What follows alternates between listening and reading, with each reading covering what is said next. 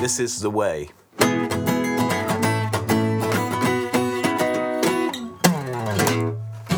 Hello and welcome to the Weekly Song Podcast. This is episode 71. My name is Roger Heathers. With me is Declan Kitchener. How are you, Declan? I'm fine, thank you. I had a lovely drive down. The weather's gone a bit rubbish at the moment, but like when I was driving down, it was just sunny weather. Just like I had Pink Floyd and Arctic Monkeys playing in the car loud, going down country lanes. It reminded me very much of a teenage youth spent doing none of those things because I wasn't cool enough to listen to the Arctic Monkeys or Pink Floyd then. It reminds me of my teenage youth in the 70s, which I didn't have. My youth in the 70s with the Arctic Monkeys. Driving my Chevrolet down the road. Oh, that's good. I'm glad you're well. Yeah, the weather has taken a turn for the worse. It's been on and off all day. It's been weird. And today you had your first Mandalorian quote, because normally we go for Star Wars regular, but Yeah, I don't know. Maybe some people don't know that. People must know. It's always a Star Wars quote. There's always a Star Wars quote. I'm just beginning to expand the pool of where I draw them from. So if you like Rebels and Clone Wars, I may do one or two of those if I can remember a few funny ones off the top of my head. It's the reason I'm doing Mandalorian today is just because I completely forgot to think of one on the way down, and I'm an idiot. Well, so what we do on this show, for those of you who don't know, is Declan and I, we each write a song in the space of a week, and we come to this podcast and we talk about how we wrote them in terms of the chords and the lyrics and the inspirations, the influences and the structures of the song and other nonsense. Or stuff like that. We always go off topic, and this we kind of do these in runs of 7 weeks with an 8th week as a roundup, and this run of 7 weeks, we're kind of doing kind of like a random topic for each week. It could be a literary thing, a film, It's somewhere to jump off from, essentially. Exactly, and this week we're doing Wuthering Heights by Emily Bronte. Heathcliff, it's me, your Kathy, I've come home now. Oh. That's too low for me. It's too low! Yeah, you could probably do the Kate Bush-like version. Give it a go a second. Out on the Wiley, when you more sweet. It's better than my version. Out on the Wiley, when you more sweet. Oh, God. Heathcliff, it's me, I'm Kathy, I've come home tonight. Oh, goodness. Yes, I'm pretty good. Better than me. We're losing listeners by the bucketful. I'm out with some plastic with my little incense stick. Oh, no. Anyway, so just to clarify, we do both like Kate Bush. That's not. yeah, that's how we know the words to her hit single. Yeah. Haven't heard anything else from her, no. Nice looking bird though, you know what I'm saying? Oh dear. Don't get many aims to the pound. This post is protected by Kate Bush. Wuthering Heights, 1843, I believe, is a publication date. The only novel actually published of Emily Bronte, of the Bronte sisters. And I think it was a bit controversial on its release, because it's quite a dark and violent story, and loads of people were going how could a woman write such a dark story and things like that. But over the time, I think it's become one of the favourites of the Bronte sisters' writings. Yeah. And I'd not read any of it until this week.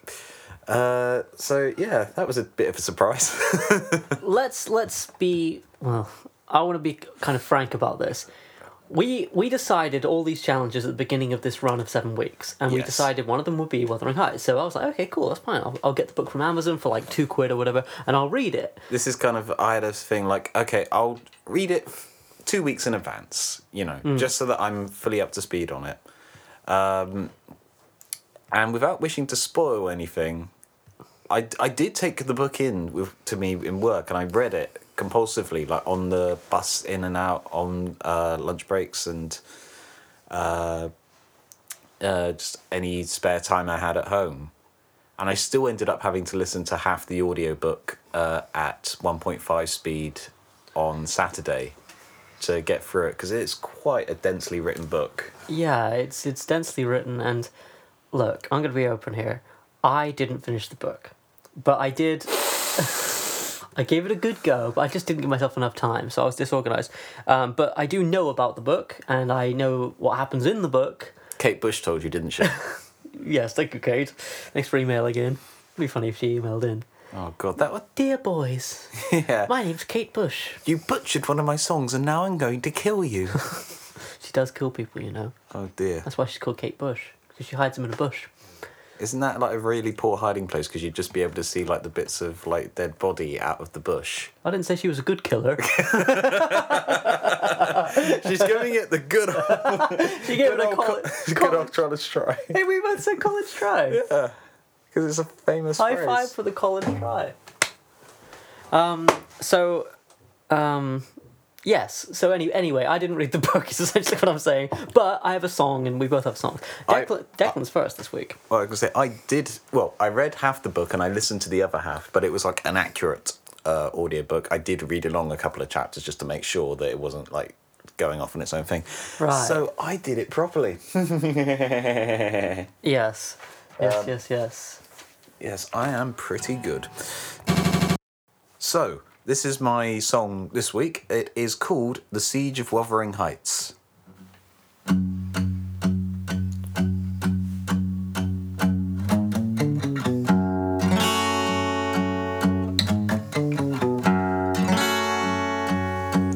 Slip through your fingertips onto the bitter more. Sorry, I'm going to have to start that again because I went to the same note twice.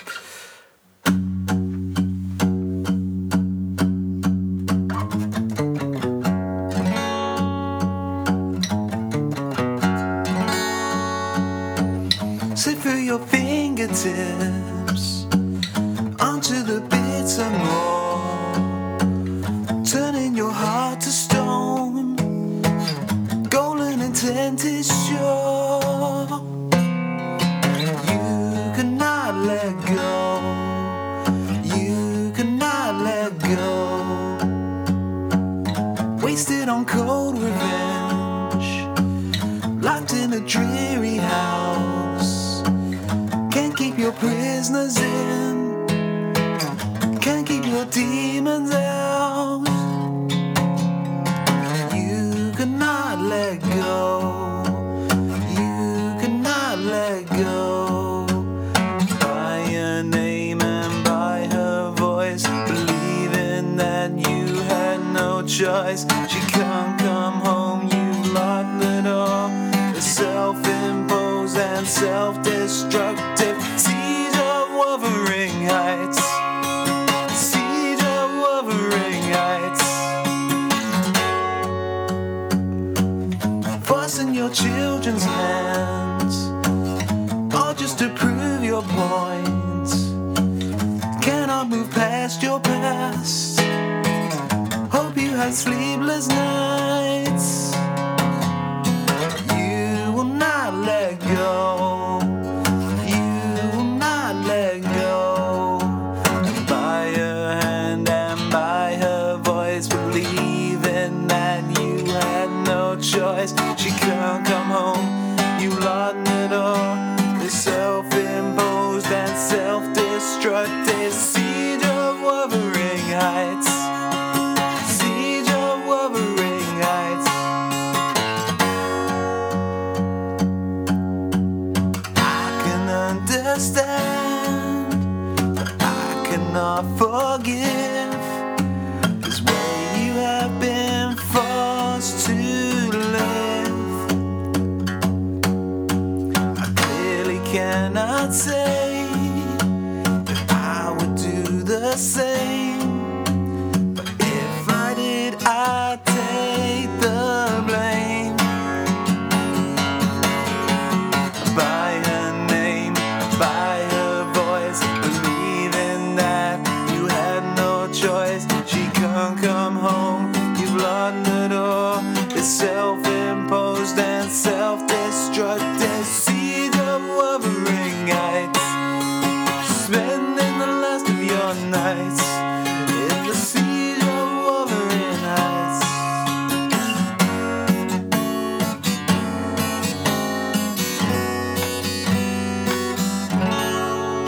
Wow, that's so good. That's so cool, man. That's great. The worst part isn't even finished yet. It's not finished yet. Well, kind of like long long story. This is a weekly songwriting podcast, evidently. This is the songs that we write in the week. Yeah. So, as we intimated before, because Wuthering Heights is quite a long book, and I don't think either of us set aside the time that we probably should have to do this, I ended up only having the Saturday to write. However, fortunately, I wasn't working on Saturday, and I just had to sort of stay indoors and avoid the bailiffs, which we'll get on to later. So, I basically ended up trying to come up with, like, something to base the song around. We'll get on to the why it's not finished bit later. I'll just, like, try and explain this in order. Feel free to interject. And eventually it came on to this, like, riff. That's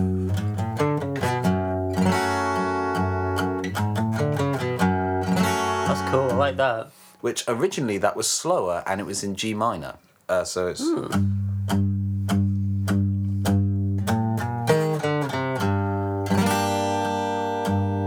But then it kind of... Doing it at that sort of speed and in that key, it was getting a bit close to "Do I Wanna Know" by oddly enough Arctic Monkeys for comfort. Which, when you compare the riff, like in the sort of speed and feel,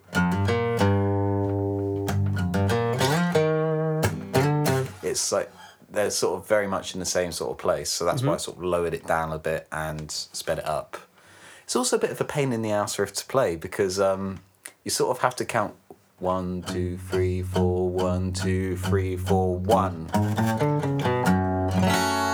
Yeah, and then you got the chord ringing, then you got to play the riff again with the chord. Yeah, once you're into it, it's fine. It's just starting it. And there are so many recordings I made on my phone of me just, like, miscounting or counting it wrong, particularly when it comes back in for the second verse. Right. Because, like, the temptation is if you miss it to just keep pedaling on that F sharp. But that's not really interesting. So, like, you'll be there for, like, 12... You'll be there for 12 beats and you're like, how do I come in again? Think about this in a second. Wait a sec. It's just like, oh, okay. I love the way, just to cut in real quick, is the way that the F sharp, that dum dum, is like a real constant in the song, but you don't always stay there, but it always kind of comes back to that, and it's like this really dark brooding, like the book, you know. Well, it's very much well, the song as a whole is kind of influenced more by the second half of the book, which doesn't tend to get as adapted as often. Where basically I think most people I think most people will be familiar with the basic story of Heathcliff and Cathy and their rival, who I've completely forgotten the name of because I didn't put him into the lyrics. And that sort of side of it, that's like the 1939 film and like most of the TV series and things like that. But the book actually continues to like their kids and Heathcliff essentially keeping them prisoner. And like the kind of where you've seen like the sympathetic side of him at the beginning, you see like the darker side and how that's manifested in his personality in the later half of the book. So that's what a lot of the lyrics are about, but it's also kind of like, well, if this is going to be like, that's the thing that stayed with me. So it's like, I need a dark sounding riff. Yeah, and you got one too. Which I was just thinking like ways I can corrupt that sort of chord slightly, that very pure F sharp minor, which is... It's nice, but like it can very easily become boring because you just go into A. Yeah, sure. So, sort of the eureka moment was when I thought, well, what does a major 7 minor sound like? Ooh, yeah, that's dark. Yeah, particularly after you put it after the first one, like, and the vocal melody actually rests on the root, I think. So having the vocal melody do that as well, like a... It's on your fingertips, onto the bitter more. Yeah. Then just E7, just coming out of that riff, and then to C sharp 7. Just because that... I didn't realise this until literally a second ago, but it sort of ties in with what happens in the chorus with the... You've got a C sharp 7 there, but it's just nice to resolve. But then it doesn't quite resolve because it goes to that G sharp diminished. The way I'm playing that for anyone who's interested is thumb on 4 of the E string, and then 6 on the D, 4 on the G, 3 on the B. So, and it's just singing up that chord. You could not let go.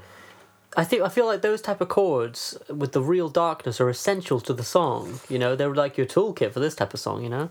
Yeah, particularly as like, you know, considering the subject matter and everything.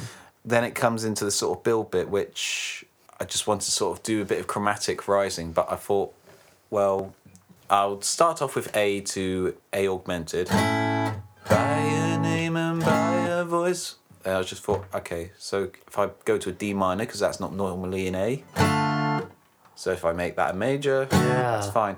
And then I was sort of struggling to find chords for the rest of it, because what I was trying to do was make a line where the vocal melody went up to whatever key you were going to sing it in. However, I sort of fudged this slightly with the first 2 chords, because the note that is ascending starts on an E, so do tell me to shut up if this is boring at any point. But it starts on an A, so you've got the E in there, raise that to an F. And then instead of going to an F sharp, like I had sort of what I thought I was doing, I stayed on that F to go to the D minor. Which I thought was very interesting they did that, rather than just the logical climbing. But go on, And then up to the F sharp. And when I realised I'd done that, it's like, oh, okay. So I don't need to do a chromatic ascension, I just need to do a riff that goes... Oh, wow! Yeah. Which you have, to achieve that, I did A augmented, D minor, D, G major 7. Weird. To a G. And then to a C, to a C augmented. So the end result is that you go, on each chord you go E to F, F to F sharp, F to sharp to G, G to G sharp, and then that sets you nicely to come up to the F sharp minor again for the chorus. So, seed of wuthering heights. That bit. Oh yeah, the vocal melody changed a little bit for that. Oh right, okay. Because originally it was gonna follow, the vocal melody for the build-up does follow the by a name and by a voice believing that you had no choice. It sort of follows that. Originally the vocal line would have followed the chords and sort of rest of the seed of wuthering heights. Seed of wuthering heights. Because that you can sort of put in on the guitar like. But it's a real toss-up between which one to use, I imagine. It was a little bit, yeah, but then it just feels more natural to sort of jump a little bit for that. So it ended up being the... It ended up being... Or something around that. Yeah. Seed of wuthering heights. So you're starting on that C sharp. It just felt a bit natural because it's... For a chorus section, it's kind of weird in that it goes lower. Right. Rather than shooting to the top of your register. I'm hitting C sharp or D around the end of the verses, but then I jump right back down to E, nearly an octave below to go into that build-up, and then I'm only hitting that C sharp again on the chorus. C sharp, you know. So it's kind of doesn't really go past that, mainly because I don't have that much range. Right. But what I was sort of saying earlier about this song isn't finished is that I was just literally lying in bed last night and I was thinking, okay, what could I do to like raise the tone or like change the key of the song or that bit of the song relative? And I just remembered listening to it was the Song Exploder podcast. It was about Weezer, Summer Lane and Drunk Dory, where the chorus just changes key, and I just sort of clicked in my head. It's just like, oh, okay, you know, I can do that, you know. Yeah. And I still need to work out which key I can put that into, because there are sort of two things that I can think of. One is to go to an F sharp major to start the build up, as contrasted to the F sharp minor.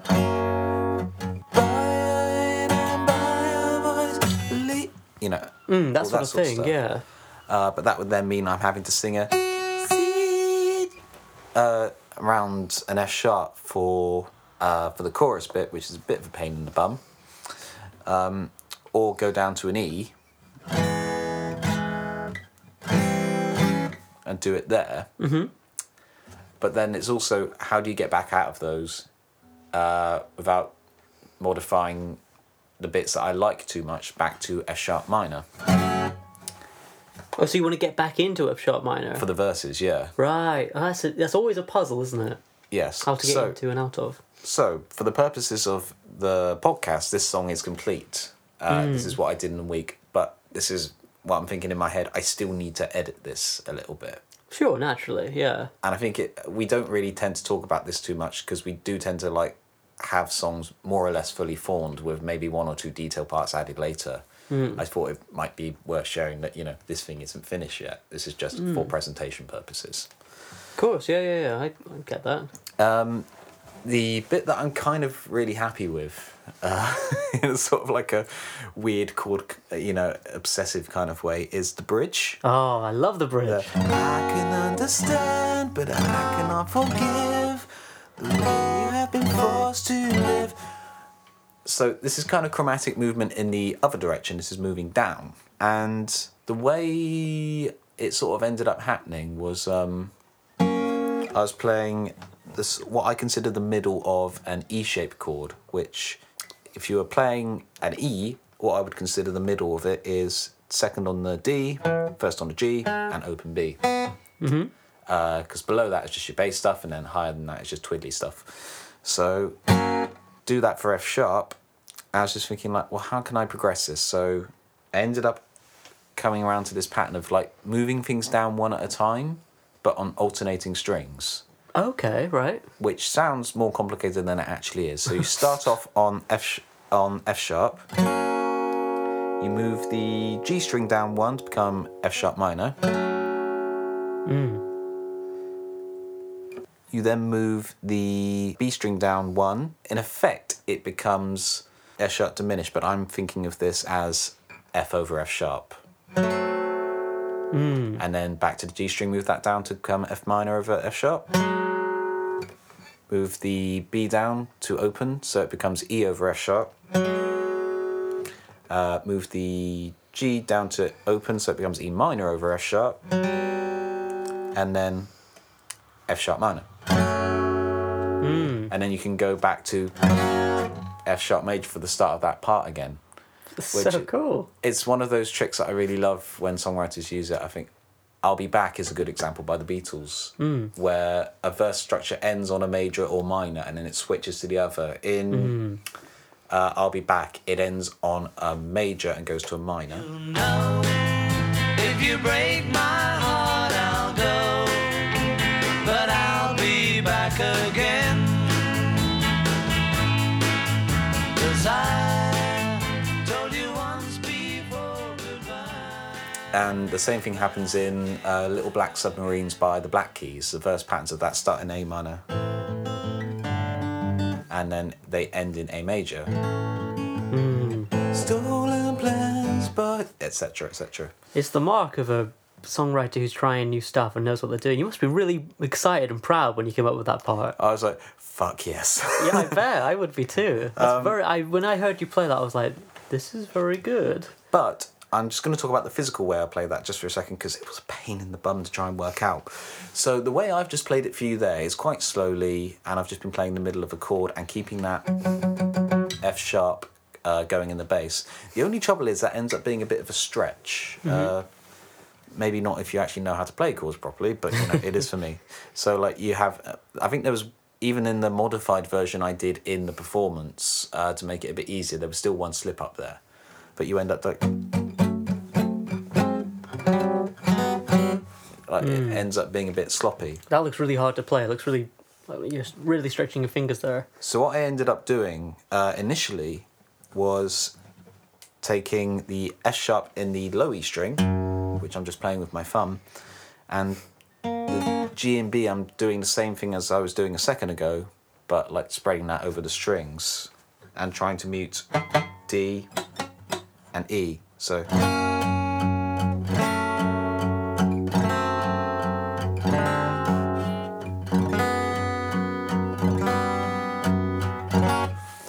Which is better, but you still heard I made mistakes there. Well, that's a difficult part, evidently. Well, it's also the fact that at some points in that chord, more of your fingers are actually used for muting than they are for actually playing a chord. Right. So I ended up coming up with a compromise which has been working relatively well for me, is just keeping the F sharp in the top as well, which I'm not sure what that does for the tonality, but it means you only have to mute, your thumb is automatically muting A, so you only have to be conscious about muting D.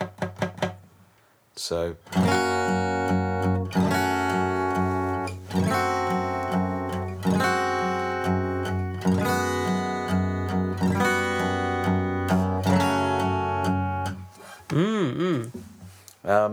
So that's how I physically played that part. I think there's nothing more to say about the music of the song. Okay. So... What about the lyrics then, Chachi? Well, the lyrics. This is going to get interesting. Feel free to cut a lot of this out if you want.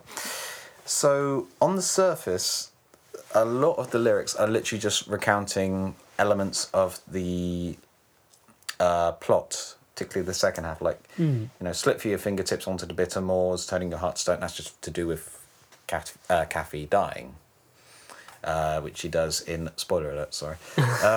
If people haven't read it by now, I mean, Yeah, come spoiler on. alert for a 177-year-old book. But that's to do with that, and like in dramatic plot terms, you would call that the inciting incident of Heathcliff turning into a bit of a bastard. Just to put it politely. And then essentially the lyric is formed around, the first words I had were Siege of Wuthering Heights. And that was kind of on my mind a little bit, because, divergent time, earlier this week, someone who I rent a room in a house, essentially, and someone who used to live in another room in that house, we had a letter through the door, the bailiffs were coming to take his stuff away. Wow. So... Drama. Yep, so we had a note on our door saying, do not open the door for bailiffs and everything like that, because, you know, obviously the landlord didn't want his stuff taken and I didn't want my stuff taken. But it did become a bit stressful, like trying to work out if I could leave the house, you know, for work and everything. There was actually one time where I decided to go out a bit early and the bailiff was like right outside the door. Oh, shit. Yeah.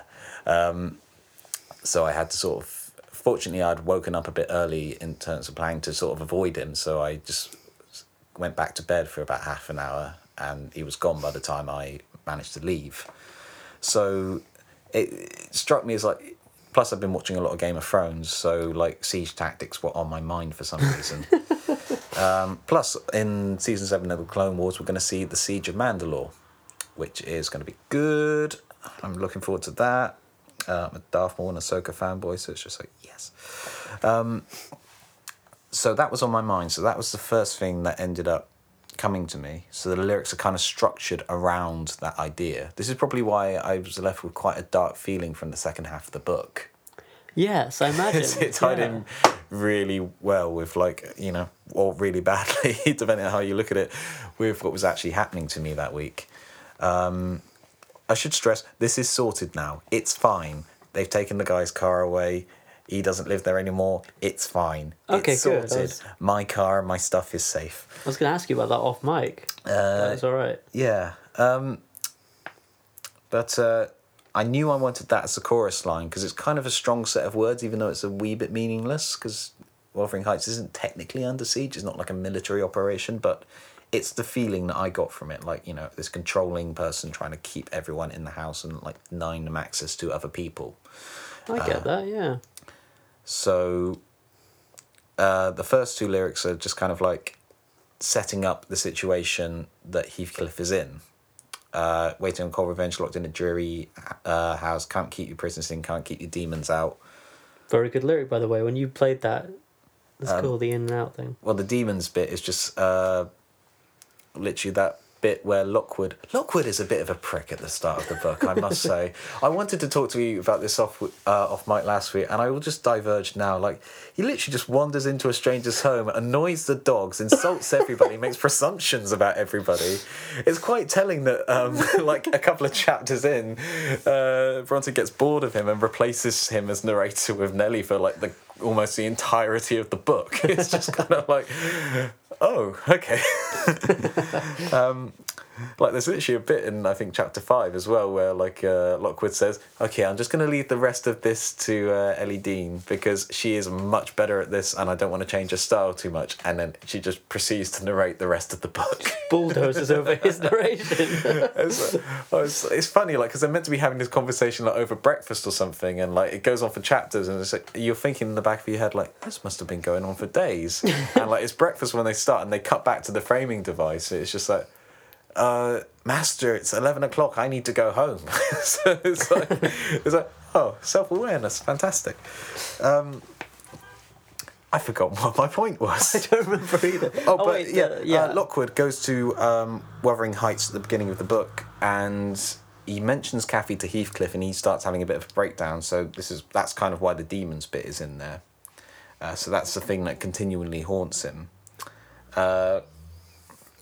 And then the chorus is just literally, by a name, by a voice, Kathy's name, believing that you have no choice. She can't come home, you've locked the door. That's kind of the closest thing I got to a Kate Bush reference in this song. Because they reference Wuthering Heights feeling like home in the book. I don't think anyone actually says, Kathy, come home. I think that probably may have come from one of the film versions. But that's clearly the famous line in the chorus, Heathcliff, it's me, you're Kathy, I've come home. Mm-hmm. So I wanted to try and get, like, at least a halfway reference to Kate Bush in there. So that's where I put it. This self-imposed, self-destructive siege of Wuthering Heights. I suppose also in addition to the bailiff thing, like, this self-imposed, self-destructive behaviour is kind of like... I think we're both introverts. I feel confident in saying that. And as an introvert, you do tend to sort of... Who, me? Yes, you. Couldn't be me, then. Who? You do tend to sort of isolate yourself a little bit, and it's rarely for the better. It's more out of fear of not doing things, or fear of acceptance, or anything like that, not to get too psychoanalyst here. So there's an element of that, as well as the bailiffs are coming, as well as, my God, this book is dark. So there's three things on that, the self-imposed, self-destructive siege of Wuthering Heights. Yeah, that's cool. Just real quick, I like how you've included a few of your own week's experiences into this as well, and your own... That was happening no matter what. That wasn't a conscious decision. That was just kind of... I've been losing sleep over this all week. Oh, Matt, you should have told me. I didn't want to worry you. I was going to tell you today off mic, but... Send me a message. I was going to tell you today off mic if it hadn't been sorted by today, but it has, so... Good. It's happened. And you got a song out of it, sort of. Yes, verse 2 is just literally more plot stuff. Hope you have sleepless nights.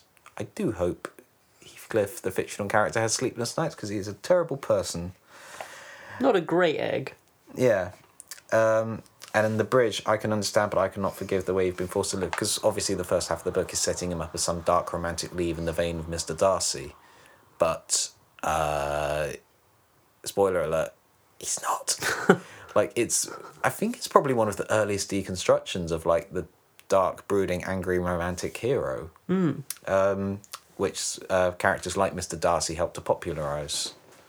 So it's kind of interesting that, Bronte does actually give Heathcliff, like, understandable motivations, which I think probably makes him a bit more of a compelling character. Rather than just this painted evil character, Yeah, he's not just going, I'm going to be evil just for the sake of it. But he does do some pretty atrocious things. I clearly cannot say if I would do the same, but if so, I would hold the blame. Like, this is the sort of thing you find with most people who tend to be in positions of power and bully people, is that, at least from my experience... They found me. Run! Sorry, folks, there's a war on. Declan's the culprit. Don't say that. There might actually be a war on at some point. yeah. I think, What did you say last before the plane came? Just for editing purposes? so the second line of that, I clearly cannot say if I would do the same, but if so, I would take the blame. I think the thing I found with Heathcliff, and which you tend to find in most fictional and actual depictions of people in positions of power who abuse that power, is that it's never their fault. Like, you know, that most people are unwilling to own up to the fact that they done wrong, they done goofed. They done bad. Yes. There are exceptions to that. Like, I've literally had people message me who used to bully me at school. They messaged me one night and said, look, I'm really sorry, like, you know, for everything that's happened, and, like, we're on, you know, okay terms now. Wow, that's really big of them. Yeah. You don't really hear of that often, do you? No, I mean, it's happened, like, once. I think possibly twice, but it was for a much lower infraction. But, yeah, like, it's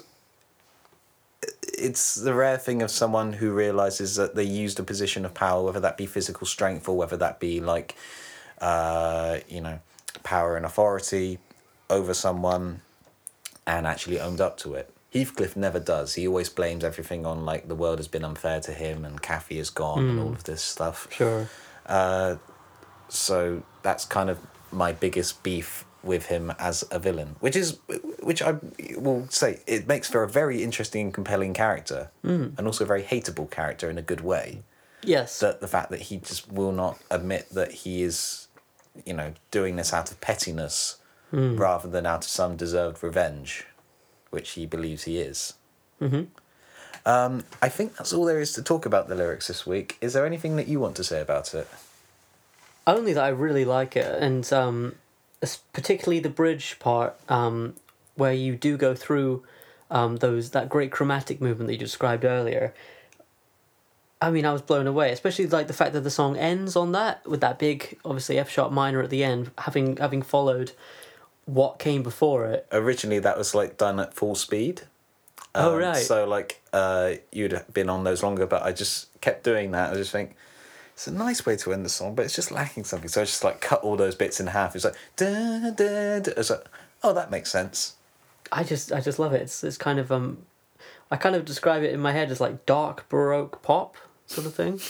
It's really cool, and it captures the tone of the story really well, which I think is quite commendable. The fact that you actually could capture the tone of a book that you read.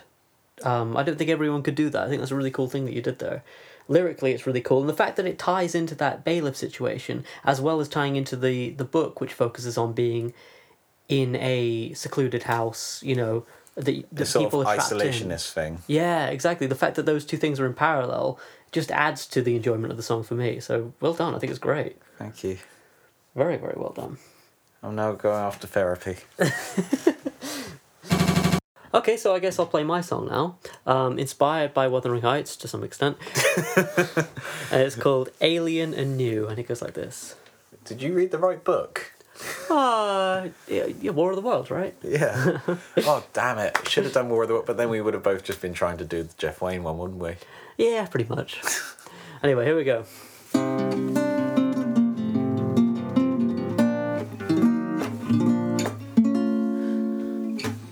Hold your heart in your hand and tell me those unusual things. If you wanted to leave forever, we could show you all what atonement will bring to you. Wear your heart on your sleeve forever for the promise of love. Unintelligent eyes remind you God is coming down from the heavens above, and we don't waste time on simple things no more. The bed we've made with circumstance feels small. If there's somewhere out there that's warm and bright, it seems alien and new. So take your city to the next house and walk on out of view. In the lap of the gods, together in the heart of the night. If my memory served me better, I could sit and dream of the solace you gave to me. Inconvenient truths remind me of the trouble we sow. If they're going to talk about it, the devil's gonna rise from the fire below, and we don't waste time on simple things no more. The bed we've made with circumstance feels small. If there's somewhere out there that's warm and bright, it seems alien and new. So take your city to the next house and walk on out of view. I was sitting on the fence, I saw you walk on by and try to catch my eye. Well, usually I'd stop and walk the other way, but something about that day had left me stranded with nothing more to say than, do you feel like opening your hand in silence and hoping that I feel the same way too? If there's somewhere out there that's cold and dark, it feels alien and new. Na na na na na na na na. Do do do do do.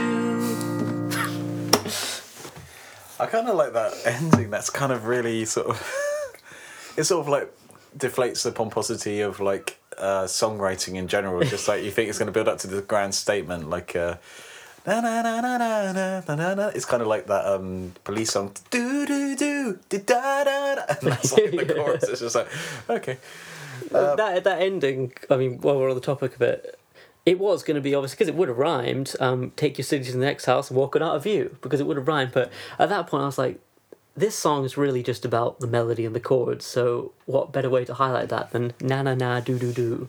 It's well, it's a nice way to highlight that. It's also a really sweet melody and really sweet chords there. You're using quite a lot of suspensions and things like that. It's got that thing you do really well with kind of that turn of the century singer-songwritery kind of feel to it, which I really like. Thanks a lot. Yeah, like you could imagine maybe Irving Berlin doing a slightly slower version of that.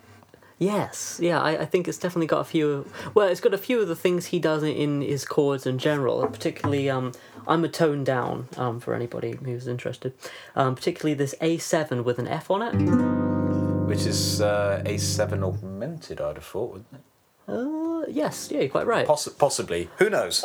I'm very into my augmented chords at the moment. I don't know if you've noticed. Well, I'm trying to use more and more of them as well. That's why they're in the build-up section on mine. I just think that it's like this new flavour I've discovered. I'm cooking with it all the time, so to speak. Well, it's in the sort of outro bit on the C going up to the C7 before you get to the na-na-na-do-do-do bit. Yes, exactly. So I'll get the Wuthering Heights thing out of the way because it was really just a jumping off point for me. Well, this is a kind of... Sorry to interrupt. This is kind of like one thing we will clarify with this. It's not necessarily we have to write a song about Wuthering Heights or we have to write a song about Egyptology or whatever it is. These are just jumping off things to, inspire creativity. We could have written a song about how much we hate Wuthering Heights. We could have written songs like imagining ourselves to be one of the lead characters. We could have written songs about anything else. But it's not necessarily that we have to write songs about Wuthering Heights. Just to sort of clarify that, just in case anyone is sort of wondering. Yeah, in case anyone's angry. Sorry to interrupt. That's right. So the first verse and the chorus are inspired by Wuthering Heights in a sort of weird way. So when I was studying the book and the general narrative, I noticed that this house... There are a few houses. This house, Thrushcross Grange... Yep, see, I know the name of it. It just seems to be this, like, house where misery pervades. It's just this long timeline which stretches over many people's lives of just this horrible misery. It's between the Grange and between Wuthering Heights, just because the two families lived there throughout the generations. That it enables the terrible things that happen to the characters in the second half of the book, because they're sort of bred by these two houses in the first half of the book. Yeah. So I just had this image of this really, well, first of all, very isolated place where there are these houses where people are just living in misery, And then my first thought was with what the hell's his name? Lockwood? Is that his name? That's the initial narrator, yes. Yeah. So he comes from the city and eventually returns to the city, right? So I just had this kind of image in my head of him being this outsider who comes in, kind of when you go into like a really toxic environment and you go, oh shit, how are they living like this? I mean, this is kind of like the first chapter of the book, but he is also being a bit of a dickhead as well. Yeah, he's not perfect. But But like a well-meaning dickhead. So like, oh, so she's your daughter? No, she's mad. She's not that. Okay, so she is your wife? No, she's too young. Ah, then she is your daughter-in-law. So that's your son? No. Yeah, he's. So I had this kind of this thing in my head of he's this outsider, and then I started to think of him as like a door-to-door salesman in a way. So when you go into like a really strange or toxic environment, you recognise it immediately. You just think, why don't you just leave? But because they're so tied into their ways and so tied into the misery that has come from being in this place, I kind of imagined him like selling the concept of London to these people, going door to door. And I know this isn't what happens in the story, but going door to door and knocking on the door and trying to like, even almost in an evangelical way of saying, you ought to try this new fresh life. It's warmer, there are more people there, there's more love and relationship and everything going on there. There's smoke, you'll die quicker if you like your misery. Yes. And so I had this idea of the first verse being this guy using very flowery romantic language, going door to door in this like really desolate, isolated, miserable place. Using the kind of flowery romantic language which I like to use in my lyrics, I don't know if anybody has noticed, about God and love and all that sort of thing. And so he's talking in this way, and it lends itself very well to lyrics, I think, because there's lots of rhymes and there's lots of imagery to use. So he's saying, if you wanted to leave this place forever, we, as in the people of London, we can show you all what atonement will bring. Like, we can show you how good it can be. And he's saying, have high hopes for yourself, like have high aspirations, like wear your heart on your sleeve all the time, even at the risk of being hurt. Always like look for love, always strive for love, and that sort of thing. And then so picture like that guy at the door of the house, and then Heathcliff, for example, he's at the door of his threshold of his house, and in the chorus he says, we don't waste time on simple things. Like, we don't have simple pleasures. It's just misery for us. He says... That's kind of what Joseph, I think he's a pastor or something. Like, he's always just goes around the back of the scene in this impenetrable Yorkshire accent. It's just like, oh, we had none of that in our day. Oh, read the Bible, lads. Yeah, and then he goes... if there is somewhere out there, the city you're talking about, that's warm and bright, that just feels alien and new, It's like, I don't want to go there. I'd rather, have the discomfort which I'm used to rather than the potential comfort which is scary and new. The concept is essentially better the devil you know. Exactly. Yes, exactly. Yes. And so from there on, I kind of had this image in my head. And for me, songwriting-wise, once I get an intro, a verse, and a chorus, I feel confident in myself that I have a song and that I can even leave it at that point. If I leave it like mid-chorus, I feel like I've done that before and I kind of set myself up for a song that's not so good. It doesn't have a real through line. But once I got to the end of the chorus, it had gotten late one night or something, and I did other stuff. Anyway, so I came back to other stuff. I think we need. Well, I met somebody I hadn't seen for a while. And we had a really good time. And it kind of a crush, I guess you could say. And oh, I'm flattered you talk that way about me. And it's called the Weekly Song Podcast Dates. No, I met somebody I used to go to school with. And anyway, we had a really good time. So I had that on my mind. So the Wuthering Heights thing had already been established. So in the second verse and the chorus and the bridge, I thought I'd sort of try and write about that a little bit more. So you have, obviously, the same melody, the same type of chords, talking about just basically the thoughts and reflections on that. So, in the lap of the gods together in the heart of the night, if my memory served me better, because I haven't got a very good memory. No That's just one about me. If my memory served better, I could sit and dream of the solace you gave to me. And just songwriting-wise there a second, the way I used the rhymes there, I feel like was something I was really proud of and kind of a breakthrough for me. So I've got, in the lap of the gods, together, in the heart of the night. So night should be something that rhymes later. If my memory served me better. So together, better. And then it should be, I could sit and dream a to tight. You know what I mean? All right, or... All right, or anything with those ite sounds. But because the G is extended for a while, that chord there, I go, I could sit and dream of the solace you gave to me. And it's just like, it has this like rising thing, which I was really proud of. Because you're waiting for the... But then you've also got that mini rhyme, dream and me. They're not strict rhymes, but it's like an emphasis on the same syllable there. Yeah, that's another one. That's, well spotted. This is kind of what I love to do, is just kind of delay rhymes and put like other rhymes in the middle of it. Yes, totally. And the fact that the melody rises on that G part, I just felt like I had this like really cool thing. And then the fact that when it gets down to the end of the verse, you have that on the first verse you have God is coming down from the heavens above, and then on the second verse the devil's going to rise from the fires below. I was going to say, I really love that touch. Like, it really ties the verses in together, and it sort of illustrates that they're making different points in a really clear way, and they're both really cool lead-in lines for a chorus. So, thank you.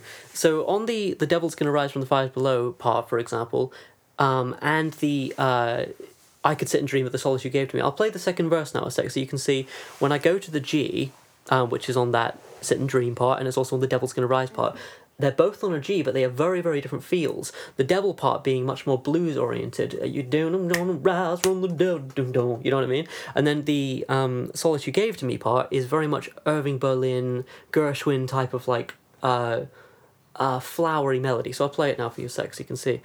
In the lap of the gods together, in the heart of the night. If my memory served me better, I could sit and dream of the solace you gave to me. Inconvenient truths remind me of the trouble we sow. If they're going to talk about it, the devil's gonna rise from the fire below. What I quite like about that is that you sort of contrasted the melodies there with the meaning of the words. So, like, I can sit and dream of the solace you gave to me. It's mainly rising up. Yes. Whereas, like, devil's gonna rise from the fire below is, like, mainly heading down. Yes, yeah, absolutely. And also the same sort of thing went into God is coming down from the heavens above, although God is higher. He would be coming down from the heavens. God is coming down from the heavens below. Yeah. I don't know, there's something about the way the verses came out on this which I was just so pleased with because of the way they move with the lyrics, with the rhymes, with the chords. I haven't written a song where I felt like everything was sort of so in parallel with each other for a while. And then the chorus is pretty simple. So I actually swapped out some less conventional chords for some more conventional chords in this. So in the first chorus I'm playing F to... What's this here? Are you muting the B? No, I'm playing the B. I would call that a D diminished sus 6.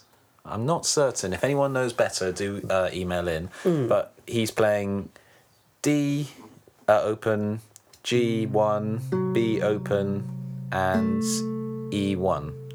So I make that D diminished sus 6, but if I'm wrong, correct me. So I have that. So I'm going F to that D diminished type of thing to C, the root. So and actually swap that out in the second chorus. So the cool thing with this song is like there's this ability to, or an option to swap out some chords for other chords. So you can go, and we don't waste time F on simple things, that D diminished type of thing, no more C.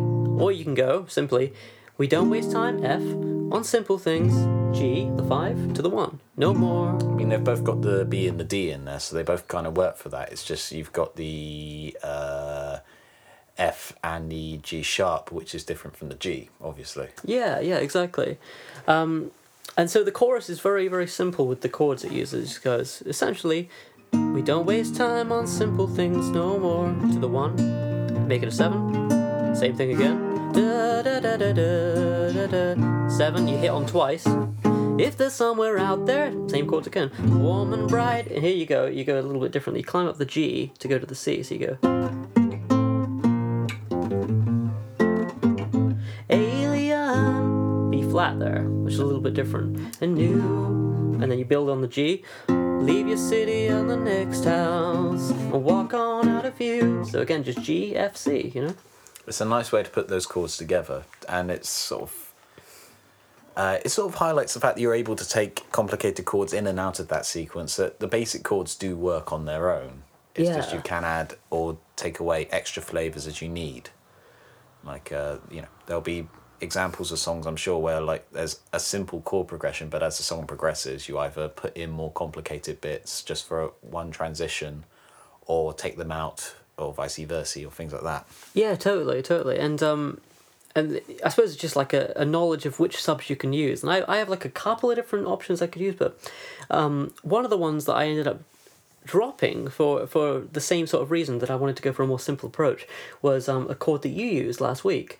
So I was playing in C, so at the start of the song, hold your heart in your hand and tell me. So you're going C, D minor, so 1, 2 in the Roman numeral. What I was going to do is play C and then this F6 here, which you played last week, because it's got this nice feel, and the reason I chose that originally, I dropped it eventually, but it was exactly the same reason you chose, is the F just didn't cut it. I needed that 6 for that bit of mellowness. Yes. So I stole that from you, but I ended up dropping it in the end. Well, I don't own that chord. That is true. So anyway... Not yet, anyway. You can write any song you want, Mr. Simpson, but don't use the notes A and E. Disney owns those. So, okay, just for a quick bit... That should be a challenge for a week.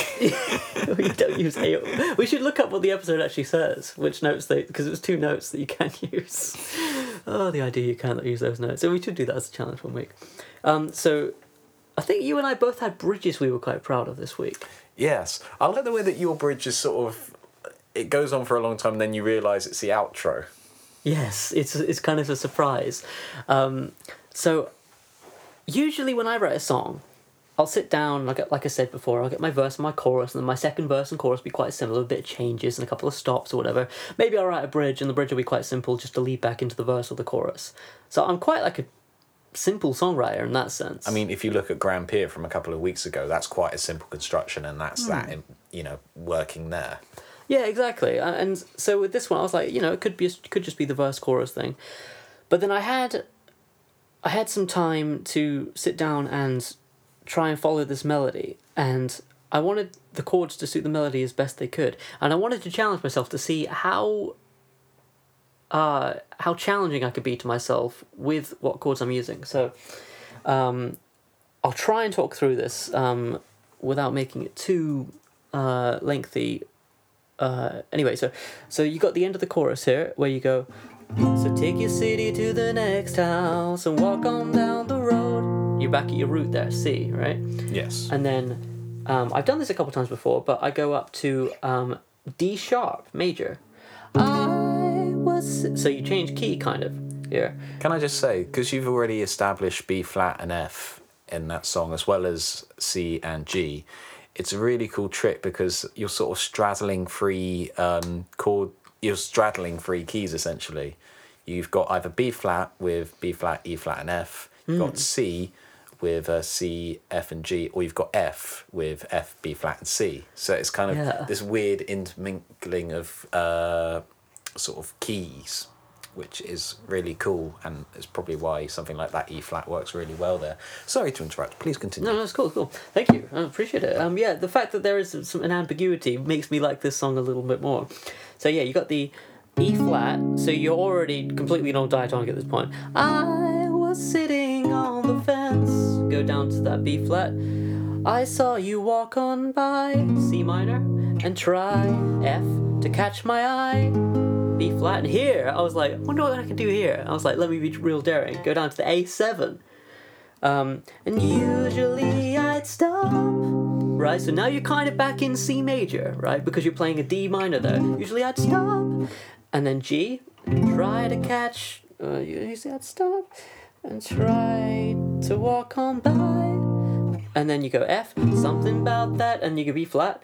Day had left me stranded. So you're really kind of like going into something here with nothing more to say. So D7, G7. Then do you feel? And then you're back at C, so you're back at your root. Now you could go back into a verse here. Can I just say, I love the way you're sort of playing with like all the fifths in that. Like, Yes. you know, it's the fifth of this key. No, it's the fifth of this key. It's the fourth of that one, but it's the fifth of this one. Yeah, no, totally. I loved using that fifth thing, going from fifth to fifth to fifth, and making you think, oh, here we go, we're stopping here.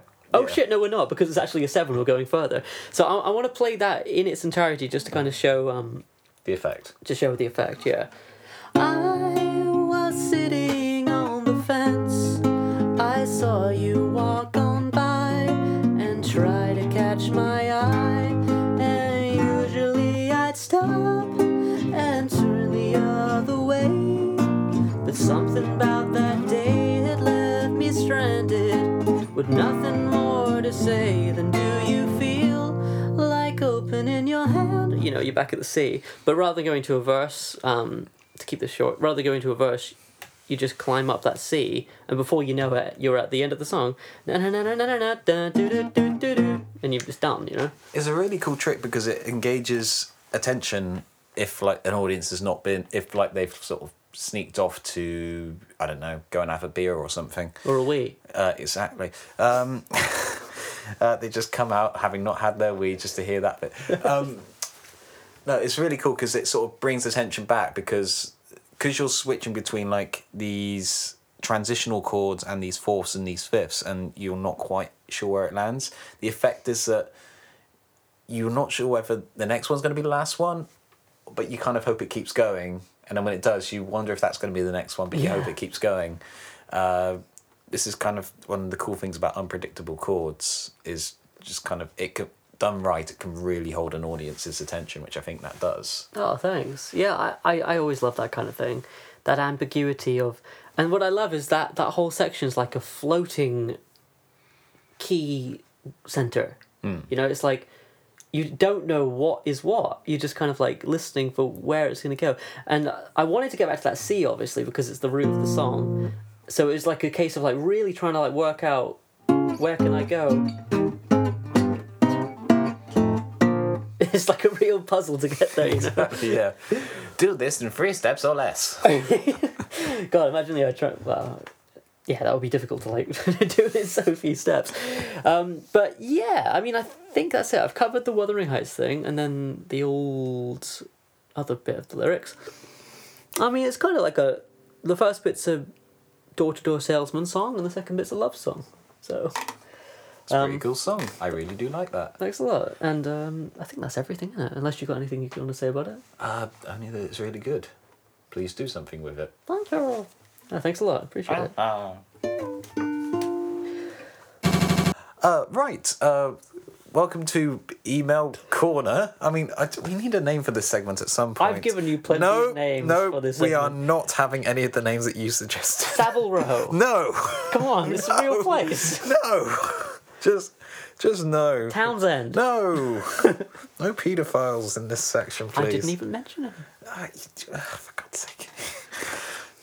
Anyway, email part of the show. I'm not sure I can get back my momentum after that. No. But yes, we have had another email in from Aaron J. Milner. He's emailed in a couple of times before. We've got a few regulars emailing in now. It's like a correspondence. This is probably the most we've actually engaged with people outside of the podcast for a while. This is good. This is very good. We're so desperately lonely. Not anymore. Please do send in all your emails and comments and things like that, and it'll be fun. Anyway, Aaron writes, "Thanks for reading my email on the show. I decided to post my demos to SoundCloud in hopes that someone will hear it and give me a multi-million-dollar recording deal." This is kind of like our aim as well. So, someone from like Sony or like Virgin just comes along and just goes, "My goodness, those chaps there, they've got what it takes." Get them on staff. We'll see how it goes. I do have a question for you all. What is it like booking shows over there? I'm sending out many emails a week and not getting any response. I heard an artist I like named Joe Pug say the best thing he did was get a booking agent so he didn't have to deal with the feeling of rejection that he gets when they say no or sometimes nothing. Have either of you gone on a full-on tour? And just one more side question. Is being a full-time professional musician something either of you want? Why or why not? Loving the show, Aaron J. Milner. Cheers for that one again. So, shall we answer these in order? Sure. Okay, booking agents. I don't tend to book a lot of gigs. When I've been in bands and things, that's always someone else's responsibility. I just deal with hitting my thing and making the loud noises. There was a video essayist called Lindsay Ellis. She's posted something up recently about trying to get a book deal, which she says like having a literary agent helps when you're dealing with bigger places because they know the protocol of how to contact bigger venues, bigger properties, bigger companies, and they can also shield you from the harshest criticism and rejection, just like you say Joe Pug has said. So in that respect, it is something worth bearing in mind. But it's sort of, I think it does depend on what level you are booking at. But I am not an expert in this field. Let's actually talk to someone who has actually booked some gigs properly. Roger. Well, I haven't had a great deal of experience, but I've been, like you, Declan, I've been in bands where people have booked gigs, and I've also booked my own solo gigs. So you've done more than me. So, right off the top of my head, I guess, my thoughts on it are make everything that is viewable or listenable to prospective venue owners and bookers as good looking and good sounding as you can. And you don't need a huge budget for that, but make sure your demos are concise and relatively well recorded. I don't mean you have to book studio time or anything, but like pretty well recorded demos, like maybe three on a CD or an email you can give to people. Even just like a relatively decent recording at an open mic or something, just to prove that you can work a crowd and that you can actually play your instrument and sing. Exactly, or a pretty well filmed YouTube video. Something that this goes for labels too, from my experience. Something that label owners and venue owners can stream rather than download. Because it's the easier you can make it for them to see your face and see your music, the better. So it's the thing you should be linking like directly to, like, this is my music, you can find it right here, right here, right here, rather than giving instructions if you go to SoundCloud and search. Yeah, because then they've got a chore to do. Yeah. So and also the other thing is you got to put yourself in their shoes, I think, to a certain extent. So like instead of thinking I want gigs, which is obviously the first thought, I think the next thought could maybe be like, what does a venue owner want, and what does a specific venue owner want? If there's a small coffee house that does acoustic gigs, like obviously it wouldn't be the best idea to send them a full band demo. Send them maybe a video of you playing acoustic guitar, and they go, hey, that would fit in well here, and that sort of thing. So yeah, I guess that's my thoughts on that. And vice versa, if it's like a pub or something, local pub, where you're going to be playing to a loud and rowdy crowd, it's maybe not the best time to break out the acoustic folk jazz set that you've been working on. Yeah, exactly. Like that's the time to go balls to the walls rock. And also, I think one other thought is just ask for what you want, rather than being vague and fingers crossing and hoping that it works out. Just be like, I've seen that you do music, in an email or whatever. Be very polite, but I've seen that you do music on these particular nights, and describe what you do in keeping with that, and you're more likely to get what you want if you really ask for it, I think. The second question there, have either of you been on a full-on tour? Who's going to answer this one first? You. Okay. I've not technically been on like a full-on tour, like around the country or anything. I have been in a band previously where we did like a Cornish tour, which is just like playing loads of venues around the county and actually playing a few festivals out of that, like local festivals. I think I left that band just before we were going to play Lou Festival, which was really annoying because that would have been the biggest. But we did things like we went over to the Isles of Scilly to play the Daymart Festival and played, I think, a BBC introducing stage or two. Daymart Festival, I think that's still one of my favourite points of my life so far. Sounds great. It was a lot of fun. I'll have to actually have a talk about it at some point. Yeah. But so not like full on tour, living in the back of a van kind of thing, but yeah, I've toured around Cornwall and Devon a little bit, so there's that. How about yourself?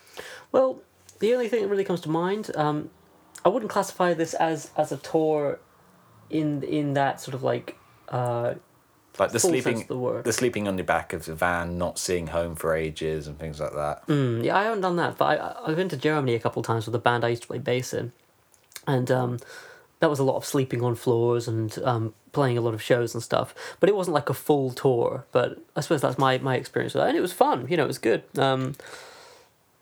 most of the time. Yeah, it's fun when like the band's all energized and everything, and like you step out onto stage, particularly if it's like a festival slot, and you've seen the other people around you, and they're like really sort of like being quite shy, and you've sort of like been preparing with yourself, like, yeah, we're gonna go out and we're gonna do this with energy. Yeah. And, like, you know exactly what your first songs are gonna be, just to hype up a crowd. Yeah, when you have a game plan, it can be really fun. This is the thing I did love about this band, is just we used to like rehearse everything, like all the time. We used to change songs a lot, and we used to work out what are the best openers, what are the best closers, and like just methodically working out songs and set lists, which is pretty cool. That's awesome. Yeah. Yeah, it's always good when that happens. And the last question is, being a full-time professional musician something either you want, why or why not? I suppose I may answer this one first, because I've answered the other two first. Yes, and I have been. Only for about 3 months, but this was with the same band. I had to leave the band for reasons that we shall not go into, but we're on good terms, we're on amicable terms. I've played with them since, and, you know, we're all good friends and everything. But for a while, that was the only way I was earning my income. I will say I was still living with my parents at the time, which did help, like, you know, not having to pay that much rent or anything. It is something I would love to do again. However, living in a different city and like the practicalities of trying to find other band members and enough projects to be able to pay, you know, my expenses, plus the fact that I haven't booked any solo gigs for myself. I've played one or two, but they sort of come about sort of by accident, and I don't know how I get them. So I do need to actually work on booking solo gigs like that. If I can theoretically get that to a point where I can pay my rent every month, pay for petrol, pay car tax, pay for, you know, food, pay for maybe 1 or 2 luxuries a month, that would suit me just fine. Because this, I feel, as much as I sort of deprecate myself, music is the thing I am best at. Like, this is where I'm happiest failing, if that makes sense. As opposed to, like, you know, I work in retail, so I don't want to stay there for the rest of my life if I can avoid it. Cut to 20 years later and I'm still in the same shop. But, yeah, it's something that I would like to do. And it's something I know that can be done because I've got friends that do it. It's just, you know, working up the balls to actually phone up and say, hello, do you want me to sing? And trying to work out a way that I can sort of sell myself properly. Sounds like you and Aaron have that sort of the same challenge at the moment then. Yes, although for me it is more laziness than anything else. I think that's probably one of the big things in like why a lot of great musicians don't go like full-time professionals, just because they're too lazy. Right. Said by the laziest man on earth. So how about yourself, Roger? Would you like to be a professional musician? Have you been? And why not? I would say I haven't been. I've made money from music, definitely, and continue to, but I wouldn't say I'm a professional musician. I would certainly like to be. It's something I think about quite a lot, and I'm trying to come to terms with, especially as I get older, how and what form that will take, because music is a really important thing to me. But I need to make enough money to, you know, to live, and all the things you described, all the expenses you described. So the ways I've made money with music up until this point have been selling my own musical skill set to other people for money, right? So in a few different ways. I mentioned a band I went on tour to Germany with. I used to play bass and guitar and sing in that band. You were kind of like a permanent session musician. Yeah, pretty much, yeah. And I was with that band for a while, and I've been with other bands as well where I played and earned money from that. So that's kind of like the first way, I think, you know, you find yourself with bills in your hand, you know, having earned money. This is kind of the thing I'm trying to do a bit more at the moment, is just like, apply as like a bassist or a guitarist for a few groups, like not necessarily with the intent of like making it big or famous, but just earning money. Yeah, 'Cause definitely. it's something, and it's a starting point, and it helps you Yeah. get more contacts, particularly if you've moved to an area where like you have no contacts. Oh yeah, definitely. So obviously the band thing is the first thing sort of I came across that gave me money, and then also I do stuff online as well where I produce people's songs from the ground up, and I play guitar and bass and keys and sing and all that sort of thing on people's stuff, and I mix and master and I edit podcasts for people. So I do loads of stuff with audio, but to me, music is a creative thing. So what we do on this podcast, which doesn't earn any money, but we do it because we love it, is we write songs and we produce things for ourselves. And so it's an art form as opposed to a skill set, mercenary attitude to that. And so would I like to be a professional musician? Yes. Would I like to do that in any way that's available to me? That's becoming less and less yes. I am just thinking at the moment, I want to get to a point where I can to express myself artistically for money, but it's crossing that bridge, and I think that's the challenge a lot of musicians face, is crossing that bridge. And I mean, some of the stuff I find myself doing musically, producing stuff for other people, isn't that great. You know, it's like, you know, you do a lot of like children's songs or editing podcasts for people, which gets you money, but it isn't that great and it's not very stimulating. And at that point, you kind of think, I could be using this time differently to earn money in a different way.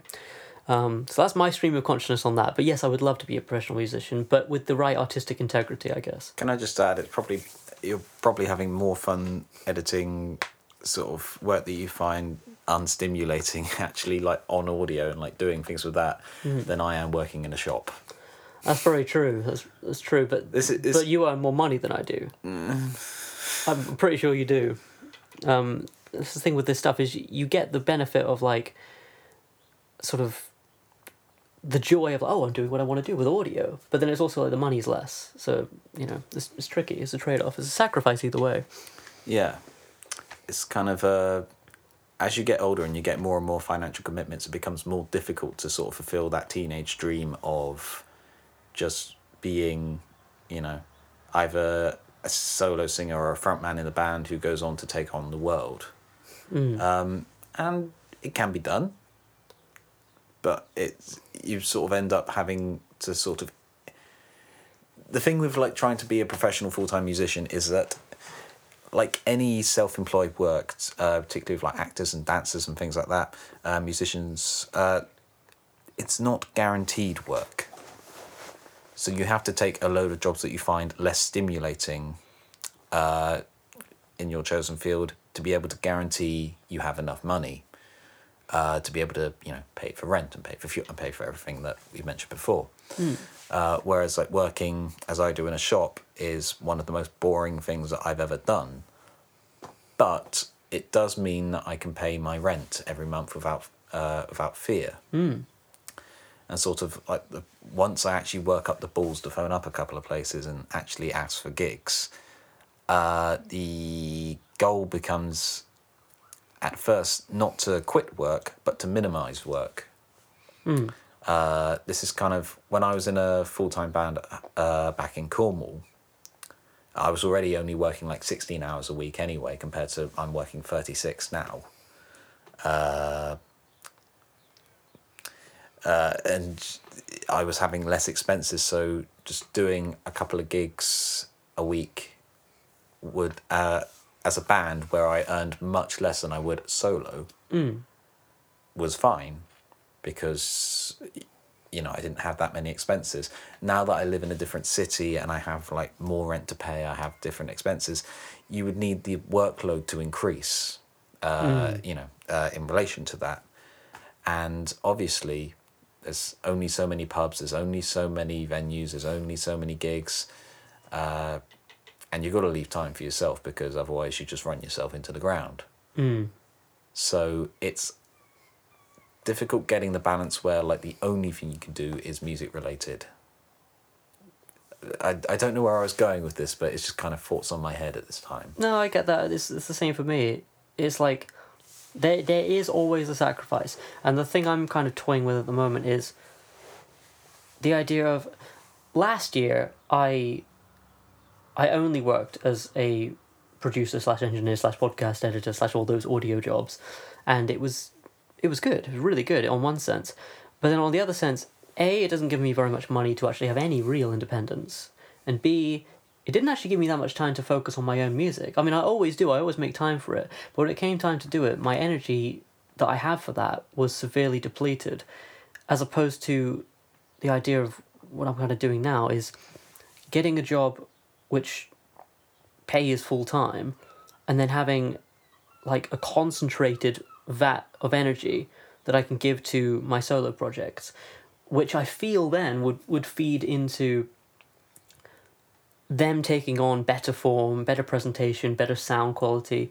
more good players playing on them because I could afford to hire them, and just all this stuff kind of contributing to the actual integral music I'm making being spotted potentially. You know what I mean? Rather than kind of like spreading myself thin, because I've done the same thing when I played with that band I played bass in. I used to drive so much just to kind of get to all the gigs. Well, it's a necessity in Cornwall. Yeah, exactly. And I mean, but just generally, just driving all these places. And by the end of the week, I was so depleted. It was just... You can see why people... But then there's the other thing. 'Cause I mean, I sound like I'm being sort of like all grown up about it. But I don't think you could find another person... I think you and I are very similar in this sense. Like, we are very much emblematic of that thing of... We want to do music for money. Like, the answer to that question in the email is yes. Yes. But it's like you have to, like... grapple with that. It's not an easy thing to just, you know. Because being a professional musician isn't necessarily just being like, a person making music on stage, making your own music and playing that live. That is definitely one aspect. It's an aspect a lot of people go for. It's an aspect I'd like to go for. But there are so many different ways that you can be a musician. And particularly as you get older and you get more commitments, some ways of making music sort of begin to appeal more. For example, you're very much more interested in recording in the studio side of things, like particularly a lot of your key influences like Kate Bush and Prince and David Bowie and people like that are more noted for how they use studios and recording techniques. And yeah, definitely. Like you've got, I think, is it 20 releases up on Bandcamp? It's around 20, yeah. More if you include Pea Green Boat, I think. So that's kind of where you are exercising yourself more. And you've said to me before that you like playing live, but it's not necessarily as fun as doing the studio stuff. Yeah, definitely. Yeah. I'm a bit of the inverse. I do like recording stuff. I do like getting that sort of thing down because there is fun in that. But ultimately, my favourite thing to do is be with a group of musicians on stage and play loud music because it is fun. It's just the challenge of trying to make either of those approaches pay in a meaningful way, whether that means you, like, if you want to play live, you work in multiple bands, or you, like, work for your own stuff and then you have, like, a covers project on the side just so you can get reliable income. Or, like you were doing last year, like, if you're recording your own stuff, whether you work more for other people just to provide more income and then, like, use the time for your passion project. There is no straight answer to this. There's no sort of set way of doing it. It's just, yes, now figure out how. Exactly. And just another point that came to mind when you were saying that is there is this sort of thing of how do you grapple with this? Do you have a part-time job? Do you do this? Do you do that? Do you join a band? All this stuff. But the cool thing with music is if you get hired at a quote-unquote regular day job, right, you know what salary you're getting, you know what you're getting every month. Now, with something artistic like music or animation or filmmaking or freelance work, you have this thing where you, like you rightly pointed out earlier, it's unpredictable. You don't know what your pay is going to be like. But here's the cool thing, is every now and then you get some job that comes in. If you do it for long enough and get your skill set to a good enough point where it'll pay you, like, way more money than you get normally from any job. Wedding bands are a good example of that. Like, with the band I was with before, like, we mostly did pub gigs and like small festivals and things. But I think when I was with them, I only played one wedding, but they had played weddings before. And if you're at a stage where you're confident enough to do that and you can present yourself nicely and, you know, you can essentially play the songs, that provides a lot more money for you. I know our friend Sam has played a couple of weddings, and that provides, a bit of a cash influx for him. There's also this idea I toy with quite a lot, which is like, you said about your gigs, you don't kind of know where they come from. And I think the best jobs I've ever gotten through music are the ones I don't know where they come from. I think when I try to force stuff too much and really try to like, send out loads of demos to record labels and really try and really sort of grasp at it. I mean, this almost goes into like a Zen philosophy of like, the more you grasp at something and try to hold on to it, and I need this, I really want this and desire it, you won't get it because it'll just slip out of your hands. The more you can have fun doing music and make it like a laugh, then the more you kind of go through your life and people go, oh, I can see he's having fun doing this, and he seems to be quite good actually, then, hey, we should get him on this project we're doing, because he seems loose about it, and I think the more loose you can be with it, and the better, It's that sort of dichotomy of like planning for the future and living in the moment. Like, you've got to have fun in the moment, otherwise you'll reach your goal, but you will have missed everything brilliant that you sort of were having along the way. But you do need to plan for the future, otherwise you're just going to end up going in circles for ages. Yeah, exactly. It's treading that line between, in the biggest inverted commas I can find, forwarding your career, as in like enabling you to earn either more money or more consistent money, versus, being able to enjoy what you do as a job. There's that famous quote, like, find a job you enjoy doing, you won't work another day in your life. Yeah. And it's a nice ideal, and it is possible in some cases, but you do have to sort of bear in mind, you can't just be searching for enjoyment, you do have to be searching for security in some way. Which is fucking loose when it comes to like creative industry. But you need to try and find it somewhere. Yeah. This got deep. I blame Aaron J. Milner. Oh, sod you, Aaron J. Milner. You know what the J stands for? What does it stand for? Just awful. Just... yeah. How dare you make us search our souls.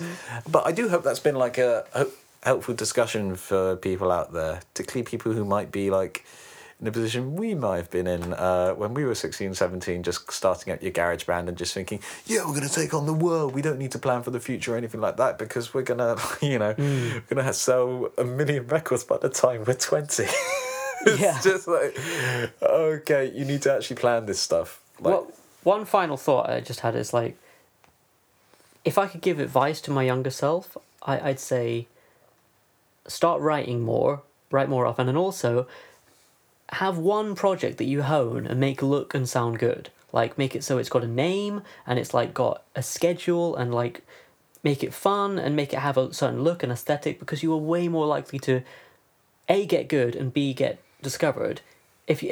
Otherwise you're just this sporadic thing who writes sometimes, does this sometimes. That's kind of what I did. I think if you have a project that you work on and build up from the ground up, I think that's a very good thing to cultivate. And a project doesn't necessarily need to be like a recording project or an album. It can be like, okay, I want to play larger venues, so how do I start doing that? Well, I'm going to start like asking for a little bit more money, or I'm going to start like playing more complex songs, or I'm going to sort of try and play less of pubs and more of like venues and things like that. Yeah, exactly. So like when you look at success and you go, I want to be a famous musician or whatever, that's cool, but like what does that look like? Like does that look like you at venues, or does that look like you in the studio quite a lot? What type of money are you earning? That sort of thing. Are you going to be Kate Bush? Are you going to be the Foo Fighters? Are you going to be Bjork? Are you going to be Adele? Like, what form does success look like for you, and how do you get there? Try and like reverse engineer that, but also leave room for the fact that, for example, I would love to be Frank Turner. I'd love to sort of end up in a situation that he has ended up in. But I've not lived his life. So I'm not going to end up in the same position. So I have to, learn from the way he's made his music, but also be aware that things will be different for me just because of, different time periods, different governments in place, different attitudes to music, different genres in fashion. And just be aware that things will take a left turn at some point. Who's that there was that great quote where someone was saying like when you're starting out, you base your career on someone else's, be it like your Freddie Mercury or your Dave Grohl or your Kurt Cobain or whatever it is, and you start planning to follow their career, and then as time goes on, you divert more and more from that path until you suddenly ended up with some unrecognisable thing that is your career. Right. Yes, definitely.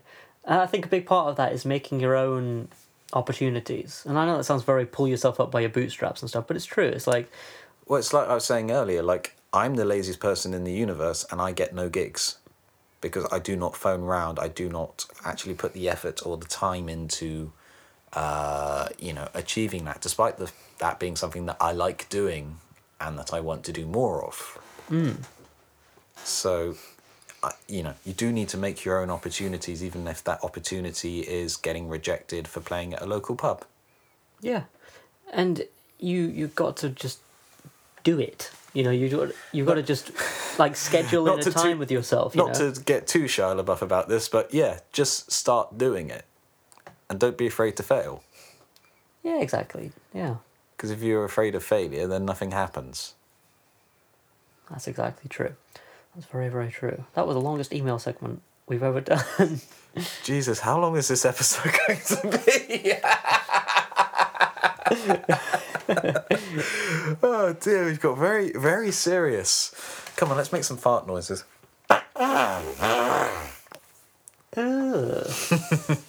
Oh, wait, wrong end. Wrong end. Yeah, don't blow the trumpet from that end. Right, shall we do a roundup now? Let's do it. So that's it for this episode of the Weekly Song Podcast. If you've liked what you've heard, if you want to write in, if you want to ask us more, soul-wrenching questions about what we actually want out of life, why not email in at weeklysongpodcast@gmail.com. We can either read out letters on the air if you don't want them read out, but you'd still like to send us something, just maybe put in a line saying, don't read this out, or something like that. But yeah, we do like receiving your emails because it makes us feel all, gratified and that people are listening and people want to respond, and it's all fun and it's all good. And hooray! If you're on SoundCloud, iTunes, Spotify, was it Castbox last week? Yeah. If you're on any of those services, either leave a thumbs up, a like, a follow, a review or a rating or something, because that all does help. So please, thank you. Awesome. Cheers. And yeah, where can they find your music, Roger? Find my music at rogerheathers.com. I'm also on Instagram and Twitter at rogerheathers. Where can they find you? They can find me on SoundCloud, Declan Kitchener. I'm in the Weekly Song Podcast following section. Also, P. Greenboat, An Unforgettable Luncheon, which has had another great review this week, and I've still not listened to it. Have you not? No. You might like it. Yeah, no, it's not because I don't want to, it's just because I keep running out of time. No, I understand. But we do need to do an episode with Joe at some point. Yeah, we do, yeah, that'd be good. Yeah, he's funny too. He'll be a good, charismatic guest. It will be fun, particularly to sort of hear you two talk about your songwriting process and if it's changed or anything like. So, yes, we need to make sure that happens. Yeah, I think that's about it for this week. What is the research or sort of inspired by element for next week? Next week, the challenge is it is actually The Birds by directed by Alfred. Next week's challenge is actually The Birds, directed by Alfred Hitchcock, which I'm finding very difficult to say, apparently. Hitchcock. Which is going to be a lot easier this week because you can just have to watch a film. rather than... God, don't suggest a book again. That was so difficult. I'm so sorry. I thought it was going to be shorter than it was. Although, The Birds was adapted from a book, so we could read that. I can't wait. The old Birds. But have you ever seen The Birds before? Nope, this will be my first. I'll be popping my Birds cherry tonight. Oh, it's a great film. Very atmospheric. So we will see you next week then. Ta-ra. Ta-ra.